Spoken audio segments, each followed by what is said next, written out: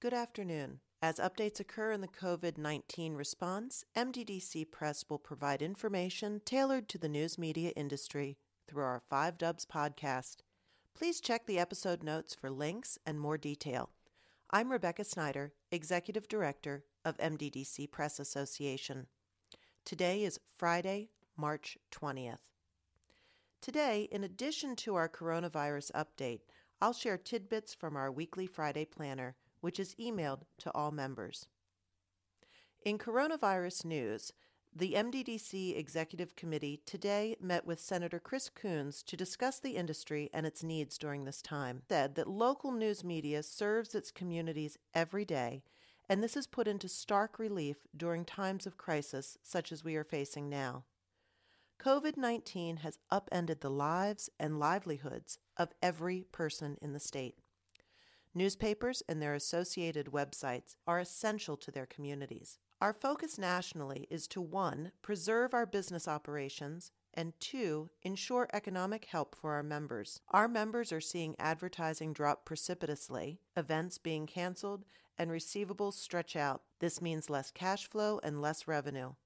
Our members are also lowering our paywalls, focusing on increasing coverage and managing a critical workforce. That also means higher expenses and less revenue. Newspapers and news websites are trusted and credible sources of information for their local communities. No one else in the community is providing the news, analysis, and information that the local newspaper covers in this time of crisis. To preserve our business operations now, we need to clarify nationally that news media, including the production, printing, and delivery chain, is an essential business. There's a lot of confusion across the states and localities of this country about this issue, and we also need to ensure the supply lines for newsprint and other raw materials from Canada and elsewhere so that we can continue to print the newspaper. Virtual networks are stressed, and many people are turning to the printed newspaper for news. We're just seeing print circulation go up as well as those page views. We also need to make sure that the post office continues to operate and deliver our publications. If we can't deliver our publications, we can't bill for the advertising contained in the print pubs, and that would be catastrophic. We also need to ensure economic help going forward. We need to continue to operate whether there is revenue coming in or not. It's our public mission. So going under is not an option for newspapers. We will need economic support to continue operating, more so the longer the crisis continues. Our members are manufacturers, and we print a new product every single day. We should be one of the industries the federal government focuses on for bailouts. We need help ensuring that objective news and information will flow freely to our local communities. Senator Coons was receptive to our message and told us more about the COVID-3 bill that is being debated in Congress right now that would provide economic relief to businesses. We're also going to send this message to Maryland's delegation. We've just gotten word today that the newspaper supply lines to Canada are intact. We're still working on supplies from Europe. The Relief for Small Business Act of 2020 was introduced yesterday by House Small Business Committee Chairwoman Naida Velasquez of New York. And this would be comprehensive legislation that would provide relief to small businesses facing consequences from the ongoing outbreak. Make sure that you know that there is possible relief coming your way. The bill has not yet passed, but it is reasonable to assume that it will be. Links to this bill are on our show notes and on our website resources page. Additionally, this week, the Senate passed the Families First Coronavirus Response Act, and this will affect small employers. And the federal definition of small employers as it relates to this bill is 500 or fewer employees. On our show notes, you'll see the National Law Review article that outlines this. So employers will be required to provide 10 days of paid sick leave to employees at no cost, and up to 10 weeks of family leave at 67% of the salary for other employees. And there are requirements to take advantage of that leave. Those are either being sick, being quarantined, or asked to quarantine by a health care provider, having to take care of children because schools or daycare are closed, or having to take care of a sick family member. The National Federation of Independent Business had a webinar on this subject today, and the recording for that webinar is in our show notes. There is relief for small businesses. Again, that's 500 and below. That's coming up through the federal government. And in fact, Senator Coons shared with us more about the small business relief that he is working on in Congress. So I urge you to take a look at those links. Now, next week, there's 2 webinars that may be of interest to you. On Monday, the Freedom Forum will present a webinar on COVID-19, taking care of journalists and journalism. That'll be Monday the 23rd from 1 p.m. to 2:30 p.m. Eastern Time. Journalists have been working nonstop to bring accurate information to their communities. Like other Americans, their work and family lives are upended. Kathy Trost from the Power Shift Project will debrief leaders from top news organizations who will share fresh ideas, best practices, and candid advice. You can register online. On Tuesday, I urge you to attend America's Newspapers webinar, Your Advertisers Need Urgent Help During the Coronavirus Crisis.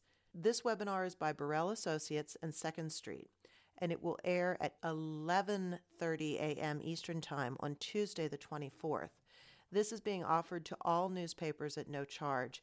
Details and registration are in our show notes and on our website.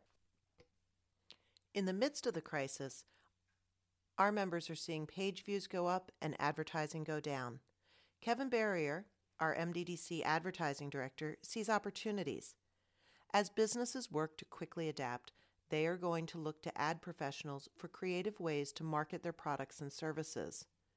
Dine-in restaurants are shut down, but many are offering curbside pickup and delivery. Gyms can communicate the benefits of staying healthy at home and generate emails through lead gen campaigns. A Shop Local brand campaign can be created for many businesses. Kevin's seeing businesses offering incentives to purchase gift cards now to use when the crisis passes. This stimulates revenues early for local businesses, and they need your readership to promote it. While the community is interested in reputable news, they're also craving what products and services they can connect with. Your digital impression inventory is probably up on your website, and single copy circulation is increasing. These are all positive opportunities to assist local businesses and organizations to get their message out to the public. And you'll deepen your relationship as trusted advisors with your advertisers in the process. The value of the local community newspaper has been behind a curtain for some time in the shadow of social media and other targeted digital options. Because of the amazing work of your staff, the value of local newspapers has come into its own and is in the brightest spotlight in recent memory. This is the message that we're providing to our prospects at MDDC. In other news, MDDC, along with many other organizations representing diverse constituencies and political ideologies, signed on to a letter coordinated by the National Freedom of Information Coalition discussing the importance of transparency and public access to government actions during the coronavirus crisis. We've seen across the country and across our region many public bodies going to online or teleconference meeting with very short notice and not operating in the fullest spectrum of transparency. Although we understand how these events can occur, we join the NFOIC in urging public bodies to conduct the public's business as transparently as possible. In other MDDC news, we have 2 new ventures that launched recently. One is our 5 Dubs podcast, which you're listening to right now. We started our very first podcast, 5 Dubs, this week. Our first guest was Luke Broadwater of the Baltimore Sun, discussing his investigation into Mayor Pugh. We've been recording a coronavirus update as needed and will also be podcasting our Friday planner. You can follow us at www.5-dubs.com, on Twitter at 5Dubs Podcast, or wherever you download your podcasts. Please let Rebecca know what you'd like to hear about. Our second new venture is the High School Highlight Reel. It's a weekly regional roundup of high school sports news drawn from our members' coverage. This e-newsletter is designed to amplify the coverage of our members and draw attention to MDDC's aggregated site of regional news, mddcnews.com. I hope you'll check it out. Maryland's General Assembly adjourned Wednesday, cut short by the COVID-19 crisis. Legislators passed a digital advertising tax, that's House Bill 732, which will tax digital advertising impressions in the state. The tax is a tiered scale based on the company's annual global gross revenues from all sources. If that sounds confusing to you, it is. MDDC believes that this advertising tax will add significant costs to digital advertising in the state, just at a time when businesses will be struggling to recover from the coronavirus epidemic. We are working in concert with local and national advocates on next steps. Ballard Spar, who also run our pro bono legal hotline, has an excellent explainer on the tax that I've linked to in the show notes. Additionally, legislators passed a digital downloads and subscription tax, which will affect digital subscriptions of newspapers, magazines, and more. Print subscriptions are already subject to the sales tax. MDDC was able to preserve the printed notice of the abandoned property notice, which runs in newspapers around the state.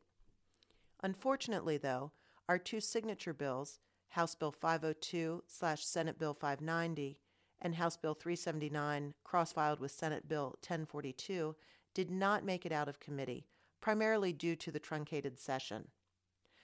House Bill 502 would have expanded the jurisdiction of the Public Information Act Compliance Board to issue binding resolutions in a variety of disputes, and House Bill 379 would have strengthened Maryland's anti-SLAPP statute. We will bring both of those pieces of legislation back for the 2021 session. Delaware's session is indefinitely postponed. Now finally, a note of encouragement. News media rises to the occasion. This week has tested every one of us, juggling family, jobs, anxiety, and fear. Thank you to our members who have been there on the front lines, reporting on the coronavirus crisis and local news so that our communities can trust that they are being informed on the matters that affect them most. Local news media serves its communities every day, and this is put into stark relief during times of crisis, such as the one we are facing now. COVID-19 has upended the lives and livelihoods of every person in the state. You are fulfilling a critical role. When your fellow community members want to know how the governor's executive orders will affect them, they look to you. They depend on you to circulate the latest information released by county commissioners, school superintendents, mayors, and town councils on the local response to an ever-changing situation.